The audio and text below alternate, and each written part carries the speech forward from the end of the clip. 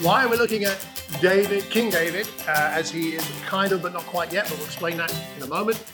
And Abigail, why are we looking at these characters in this chapter? It's because it's part of our series, Men and Women in Christ, a Divine Harmony. And of course, this is pre the time of Christ, but the point being, how does God intend men and women to function together well, to be in good relationship, not just husband and wife, because David and Abigail, well, to spoil the punchline, I don't know, but they end up as man and wife, but they aren't through the story we're looking at today. So what do we learn about the way that God has planned, hoped, dreamt that men and women in Christ, in God, can work well together? And we'll learn some lessons, I think, here today from this. I hope useful to you, to us as a congregation, and beyond. So where are we? I think we should go to the story and read the whole thing. It's long, but I think, let's get into it and use your imagination, right? There's no point reading the Bible without using your imagination. So imagine yourself there, all those hundreds, in fact, thousands of years ago, as we dig into this passage. So, beginning of chapter 25, Samuel has died. Samuel, the prophet, judge, priest, has died, and everybody is buried, and David goes down to the desert of Paran. It says, a certain man in Maon, who had property there at Carmel, that's for that area, was very wealthy. 1,000 goats, 3,000 sheep. He was shearing in Carmel. His name was Nabal or Nabal. His wife's name was Abigail. She was an intelligent and beautiful woman, just like all the women here today. Amen. I was hoping for an amen. Okay. She was intelligent. Her husband, though, was surly and mean in his dealings. I'm not going to say anything about the men here. No, that's completely unlike any of the men here. Amen to that? Okay. He was a Calebite. While David was in the wilderness, he heard that Nabal had been shearing sheep. He sent 10 young men, said to them, go to Nabal at Carmel, greet him in my name, say to him, long life to you, good health to you and your household, good health to all that is yours. Now I hear that it is sheep shearing time. When your shepherds were with us, we did not mistreat them. The whole time they were at Carmel, nothing of theirs was missing. Ask your own servants, they'll tell you, therefore be favorable toward my men, since we come at festive time. Please give your servants and your son David whatever you can find for them. When David's men arrived, they gave Nabal his message in David's name, then they waited. Nabal answered David's servants, who is this David? Who is this son of Jesse? Many servants are breaking away from their masters these days. Why should I take my bread and water and the meat I have slaughtered for my shearers and give it to men coming from who knows where? David's men turned around and went back. When they arrived, they reported every word. David said to his men, each of you, strap on your sword. So they did. And David strapped his on as well. About 400 men went up with David, while 200 stayed with the supplies. One of the servants told Abigail, Nabal's wife, David sent messages from the wilderness to give our master his greetings. He hurled insults at them, yet these men were very good to us. They did not mistreat us. The whole time we were out in the fields near them, nothing was missing. Night and day, they were a wall around us the whole time we were herding our sheep near them. Now, think it over and see what you can do, because disaster is hanging over our master and his whole household. He is such a wicked man that no one can talk to him. Abigail acted quickly. She took 200 loaves of bread, 2 skins of wine, 5 dressed sheep, 5 seahs of roasted grain, 100 cakes of raisins, and 200 cakes of pressed figs, and loaded them on donkeys. She told her servants, go on ahead, I'll follow you. But she did not tell her husband, Nabal. As she came riding her donkey into a mountain ravine where there were David and his men descending toward her, and she met them. David had just said, it's been useless, all my watching over this fellow's property in the wilderness so that nothing of his was missing. He's paid me back evil for good. May God deal with David, be it ever so severely, if by morning I leave one male of all who belong to him. When Abigail saw David, she quickly got off her donkey, bowed down before David with her face to the ground.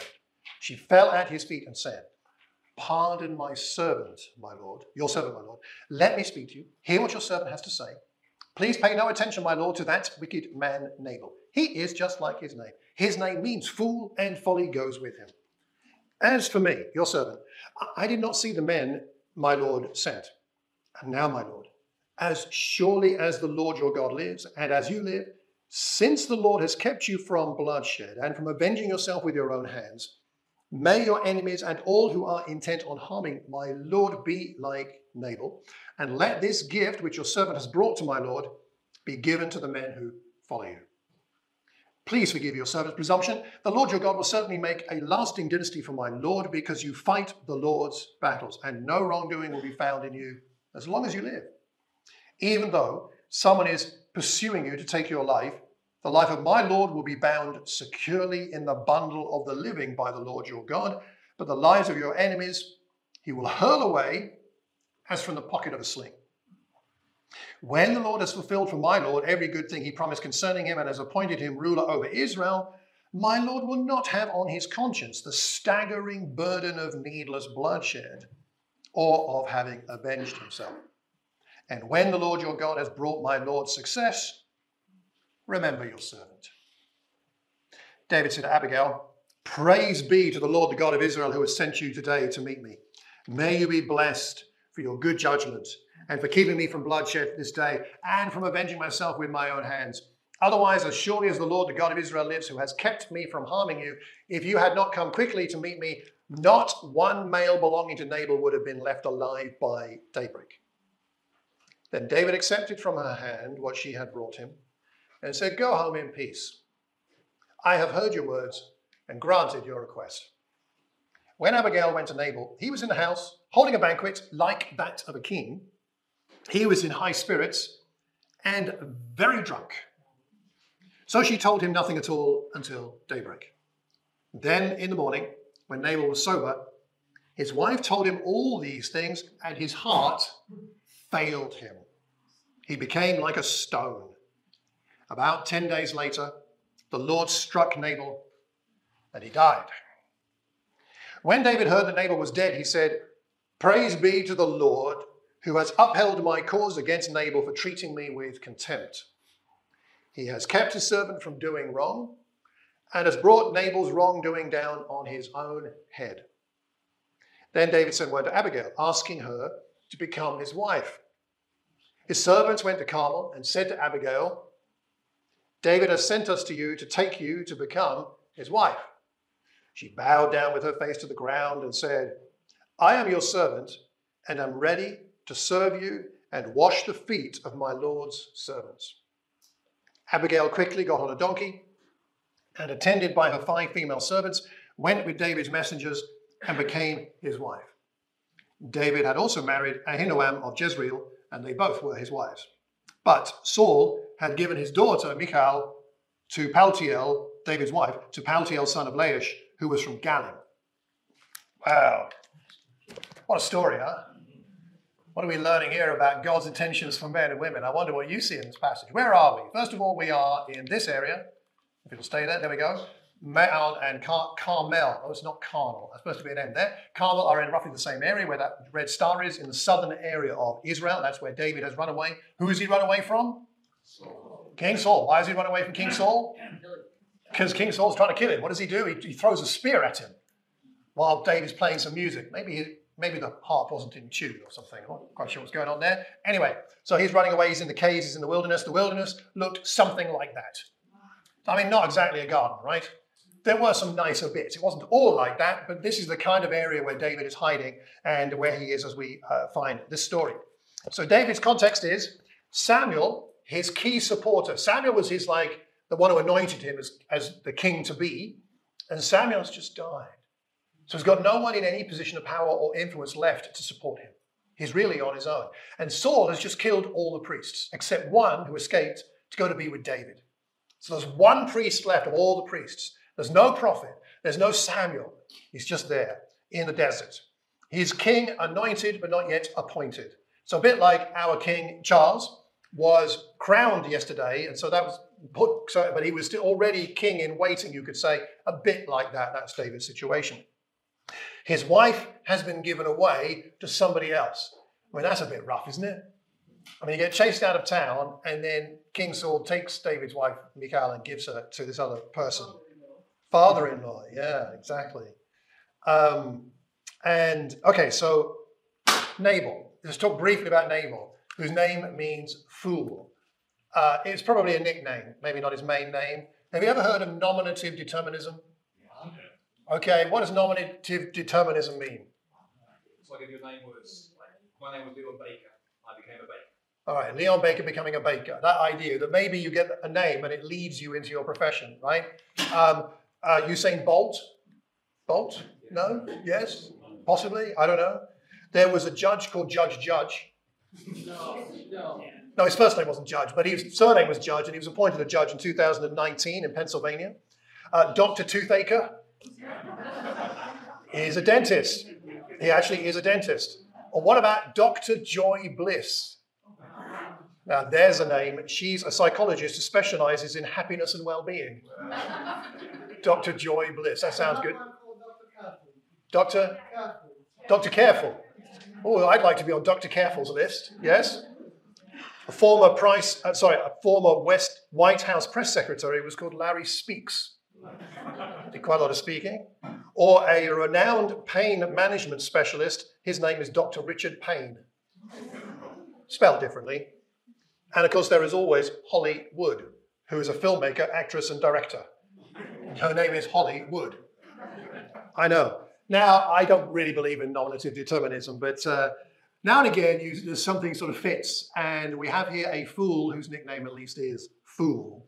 And then we have David and Abigail. So let's talk about David and Abigail a little bit here by going to Abigail first. Okay, tell me, what do you see in her character? In that story of David and Abigail, what stood out to you about her character? Kindness? Some wisdom, yeah. She's brave, yes. Decisive. Yes, that's right. She got on with it straight away. Righteous. Decisive, righteous. Simon? Humble, very much. Politically astute. Politically astute. She knew which way the wind was blowing. She did. Stefan? For a question, I'm puzzled by why she would be protecting such an evil husband. She declared him as foolish and evil. Yeah, by her own mouth. Yeah, that wicked man. His name means fool, and folly goes with him. Why would she protect him? Why would she protect him? Well, she protects herself. He was very wealthy. He was very wealthy. I mean, that's not a bad situation on some level. Okay. Maybe the fact that politically astute and wise, she's recognising her husband's faults, because in a sense she's got to talk to David, she's got to find a way to stop them all being killed by him, basically. Right. So if you recognise, I know he's not an easy man, you're kind of doing your bargaining, aren't you? To try and not get everybody. Yeah, makes sense. She listened to her employees. She listened to her employees, the servants. That's an interesting thing for someone in that culture. Akin. Well, maybe she had children, she had sons. Yeah. It's possible. He was going to kill the husband and all men. So, and mothers love this. Okay, maybe protecting children. Isn't it that she's a godly woman and she's forgiving him his sins because she knows that everybody is sinful? I'm certainly looking at the positive rather than the. I don't think she's being cynical. I think she's trying to survive. I think she's also being a godly woman. Okay, protecting people that she's connected with. Yeah, Benny? I saw God in the picture when she was speaking. She spoke like a prophetess. Everything she said, when this happened, remember yourself, everything came to pass. She spoke rather like someone making a prophecy. That is interesting. Was there one other? I saw a hand somewhere. Yeah? No? Okay. There's a few things about her that are interesting and very admirable, I would say. First of all, about her character. She went to meet David and found him in a ravine. This is a photograph that I took when Penny and I were in Israel a few years ago. This is the road from Jerusalem down to Damascus. Maybe not exactly where this would have taken place, but similar geography. And we're standing up on the top of the hills there and looking down into the ravine. And it's way, way down. I mean, it's very steep-sided. And when you're down there at the base of a ravine, you are very vulnerable to be ambushed. You're stuck. Getting back out of a ravine is very hard to reverse. And that's where she encounters David in a mountain ravine in verse 20. So what do we learn about her? I would say all the things you just said. She's very courageous. She's going up against David, who is a renowned military tactician. Do you remember the Philistines, his enemies, sang songs about him? He was so effective. They hated him and admired him at the same time. And David, was it Saul has killed his thousands, David has killed his tens of thousands? I mean, this is no fly-by-night part-time security guard. This is someone who's a skilled warrior. She's going up to talk to him with his experienced armed militia, you could say, his army. So she is courageous. She is humble. She is humble in that she gets down on her knees there in front of David. She gets off a donkey, jumps off quickly, bows down, face to the ground. She asks for forgiveness. It's not her fault, but she's asking for that. She's straight talking. You know, Nabal is a fool. That's just the reality of life. And she has a plan. My plan is, please take all this food, and if you don't mind, it'd be great if you could leave us alone. I mean, but she has a plan. She's generous, and she brings all of this food, which is a large quantity of food. It says something about Nabal's wealth that he wasn't going to miss all this food. He is so wealthy, and he was extremely wealthy in the day when you look at it, the numbers that are adding up here. But she herself is generous. She is savvy. She's politically aware. She's up on the politics. I rather think, I may be reading too much into this, so you can tell me, but I rather think that her reference to the sling is smart. Why would that be? Yeah, because that's how you kill Goliath, right? That's how he killed Goliath, remember? Reminding David of a miraculous thing that God called him that helped him to do. She talks about the sling in that passage. And she appeals to his conscience. Not just right and wrong, but your conscience. This is quite deep, actually. You don't want to have this on your conscience. And she appeals to his godliness. She knows he is a man of God. So she appeals to that. And she has a God focus herself. Like Benny said, there's a prophetic side of it, isn't there here? Your enemies will be hurled away like from the pocket of a sling. And when the Lord has fulfilled for my Lord every good thing he promised, and has appointed him ruler over Israel, and so on, when the Lord God has brought my Lord successor, remember your servant. There's a sense in which she's connecting with him on a God level. Very interesting things about Abigail. Okay, let's talk about David for a minute. So, what do we learn about David's character? What do you see? Think about David and his behavior here. What does it tell us about him? He was receptive to her. Yeah. A godly anger, a righteous anger, maybe. Yeah. Okay. What else? Sorry. Emotional. Yes. He was, wasn't he? We know that about David. You read the Psalms and other things in his life. Yeah. I thought it was a bit of an overreaction. An overreaction. Wanting to kill all these men because they haven't given you some credit. Okay, so maybe impetuous. Maybe. Okay, strap your sword on, off we go. All right, what else do we know about David? Strategic. In what sense? It's like, he said here that he heard that Nabal was shearing sheep, so he's like really thinking about what he's going to do. And then he says, go up to Nabal at farm and greet him in my name. I think he's thinking ahead of what's my next step. What's my next step? He's strategic in that sense, okay? He knows it's harvest time, it's festival time, the shearing going on. Okay, what's my part in this? Yeah? He and his men were hungry. They were hungry. He and his men were 600 men, right? 600 men. That's right. Out there living off the land as far as we can tell. Okay, can't have been easy. Maybe he's trying to keep his men happy. Hey, chaps, let's go and have a meal. There's that church down the road. They're doing food after church. Let's all go. Yeah. He's a good judge of character, and he knows He knows a worthy woman when he sees one. Good judge of character. Yeah. Okay. Akin. Despite his emotional and rash reaction, he still responded to the woman when she came to him, when Abigail came to him. So he listened. Good listener. He hadn't just made up his mind that was it. I mean, she was very good when she appealed to him, but he did listen. She did listen. It is interesting, isn't it? Because I don't know about you, but when I'm upset about something, I'm generally not in the best mood to listen. All right, but he does manage that. So that something goes right there, doesn't it? Yeah. He must have been somebody who commanded the respect of his men, because Nabal clearly has a real old rant, that they respect what David has told them to do. They don't overstep the mark he'd set for them, but they go back to him and say, so they don't sort of start reaching vengeance themselves. They know that David is their boss, basically. So he clears a man who commands respect from his people who serve him. From his troops. I think that's a really good insight. His men respect him.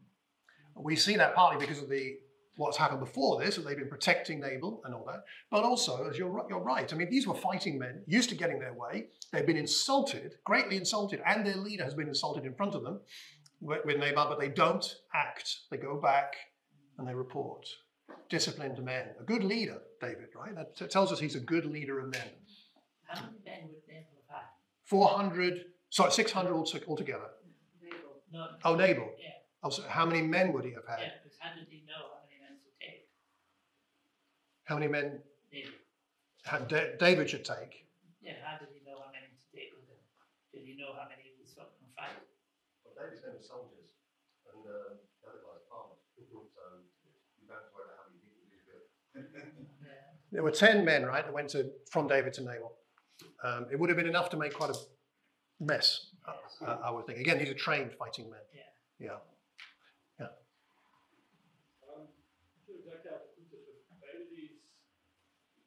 This perspective of God working through people. He tells Abigail, praise be to the Lord, the God of Israel, who has sent you that they believe.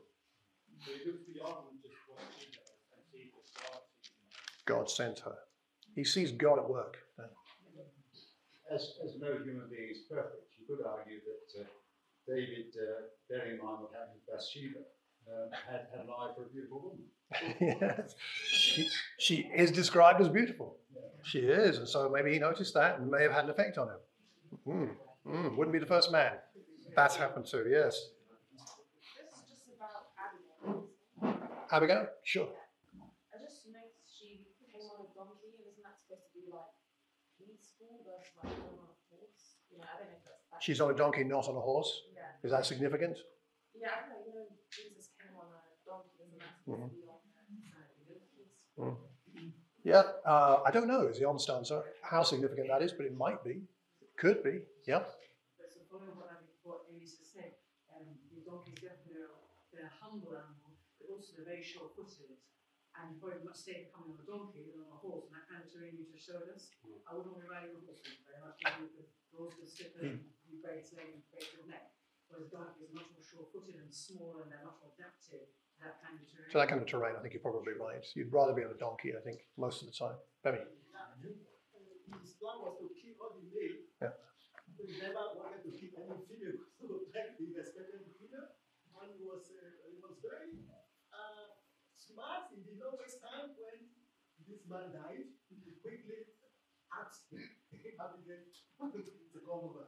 He's decisive. Well, decisive about trying to kill all the men, and decisive about snapping up the available Abigail as quickly as she became available. She didn't hang about. Okay, quite right, David. Just back to what Stefan said, I guess, I mean, in our culture, for the wife, for a husband to come do something like that, I guess would have been probably seen by David as being something significant. And probably for her to do something like that, I would have realised actually how astute she was to do something like that in another culture. Yeah, in that kind of culture, a lot of things that are happening here are countercultural. And we're seeing how each individual reacts to it and then what God makes of it. Let me move on a bit here, and then we'll take communion in a short while. A few things I think we see, which you've all mentioned. Firstly, David is God-focused. He's recognizing that God is at work. Praise be to the Lord, the God of Israel, who has sent you today to meet me. As surely as the Lord, the God of Israel lives, kept me from harming you. He sees God as involved in that and other places. He is decisive. He's decisive in taking revenge, and then he's decisive about not taking revenge, and then he's decisive about getting Abigail to become his wife. David is able to shift very quickly when he needs to. Something interesting there. He is humble. He's not humble all the time, but he does display humility here. He responds to Abigail, and again in this culture, he's responding to a woman, which in that culture was not, you didn't talk to men, outside of your home especially, and not with your husband around. So he's responding to her, and he accepts her instruction. I mean, I see this as I think significant in the passage. She is teaching him about God's work, and he accepts it. Don't go against God, is what she's saying. And he says, you've got it right, I've got it wrong. I'm going to go your way. And he affirms her. He blesses her. She praises God for her. So he affirms her what she's doing. He gives credit to her. And the thing about David that I really like, there's lots of things about David that are a bit messed up, like all of us. There are lots of things that are admirable. But one of the things about David, and I think one of the reasons we have so much about him in Scripture, and we're meant to imitate this about him for sure. David was really good at repenting. Of all the things he was good at, he was a good leader. Yeah, he was a poet and a musician. Brilliant stuff, the Psalms, right? He was at times smart. He was a good strategist at some times. But at the end, what was he best at? I think he was best at understanding and accepting the fact God would accept his repentance. Even with the situation with Bathsheba, as somebody referenced, which is awful. I mean, you can't get much worse than that. We'll come back to that another time, some other time. But even then, he believes that God will accept his repentance, his broken spirit, his humble heart. And that tells us something about what makes relationships work between us and God, and between us here, and between men and women. It's not about being right or wrong, and it's certainly not about being perfect and treating each other correctly all the time, that we wish we could, but we don't. It's about recognizing when we've wronged God and wronged one another and repenting, to use that biblical word. And he is so good at this. So a few thoughts to wrap up about them both, about what I think we'll learn. I think one thing we learn is that vulnerability is no barrier to effectiveness for God. Abigail is vulnerable. She's vulnerable because she's got an idiotic husband. She's vulnerable in that culture because without him, she could be destitute. We hear nothing about her family. They were probably wealthy, or he wouldn't have married her, but we don't hear anything. Somebody said about the children, I think she may have had children, but there's no mention. So we don't know what would have happened if maybe she didn't have grown-up children. They might have been able to take care of her, but no, she's vulnerable. And she goes to David in that vulnerability and does something against her culture and against her husband, for which he could get into terrible trouble, and he might divorce her. And if she does that, and in her vulnerability, she enables God's will to be done. I think that's helpful because all of us are vulnerable in certain ways in life. Health or age or financial challenges, or maybe when we are encountering racism or misogyny and things like that, we know we're vulnerable. Even as a Christian sometimes at work and places like that, we're vulnerable if we hold on to our faith and our beliefs. But vulnerability is no barrier to being effective. And that we see Christ in this, I think. Philippians chapter 2, what did Jesus do?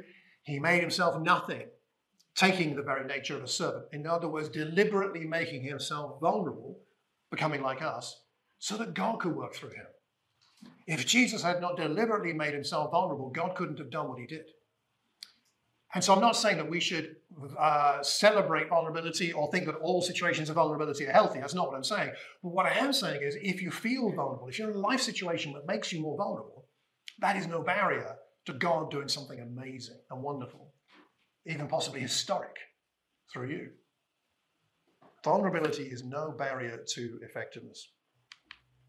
Jesus is our inspiration, and that helps us to accept one another. We talked about this last time, Ephesians 2:5, verse 21. Submit to one another out of reverence for Christ. Submission requires and is an experience of vulnerability. We do this because it is Christ-like. As well as vulnerability, the second thing, and my last thing here, is to see that pressure reveals character.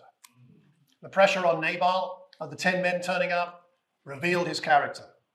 The pressure on David initially reveals his character. Strap on your swords, chaps, let's go and have a fight.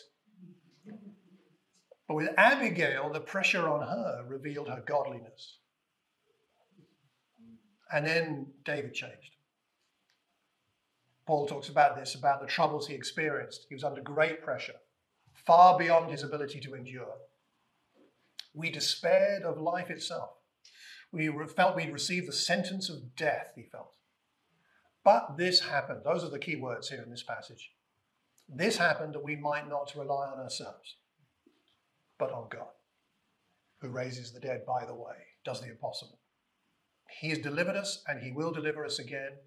On him we have set our hope. He will continue to deliver us as you help us by your prayers. Let's not think that prayer doesn't have an effect.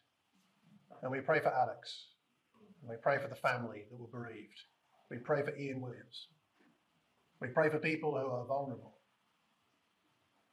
God will act. He cares about the vulnerable and the marginalized. It's a wonderful thing. But pressure does reveal character. Nabal gets uglier. Abigail gets more beautiful, in a sense, in a rounded sense of everything. And David, you could say, gets more spiritual, eventually, after Abigail has confronted him.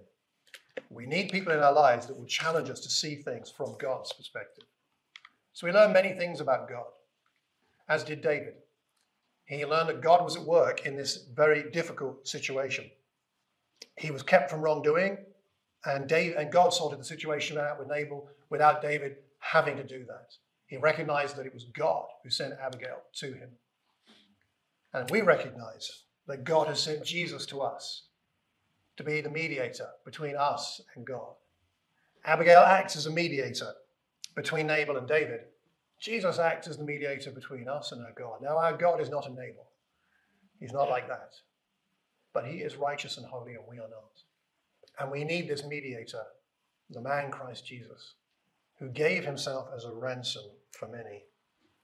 So as we take some bread and wine in a moment, we're doing that to remind ourselves of the wonderful mediator we have. And I hope and pray that today's thoughts about Abigail and David are useful for us, help us to understand how God wants us to work together.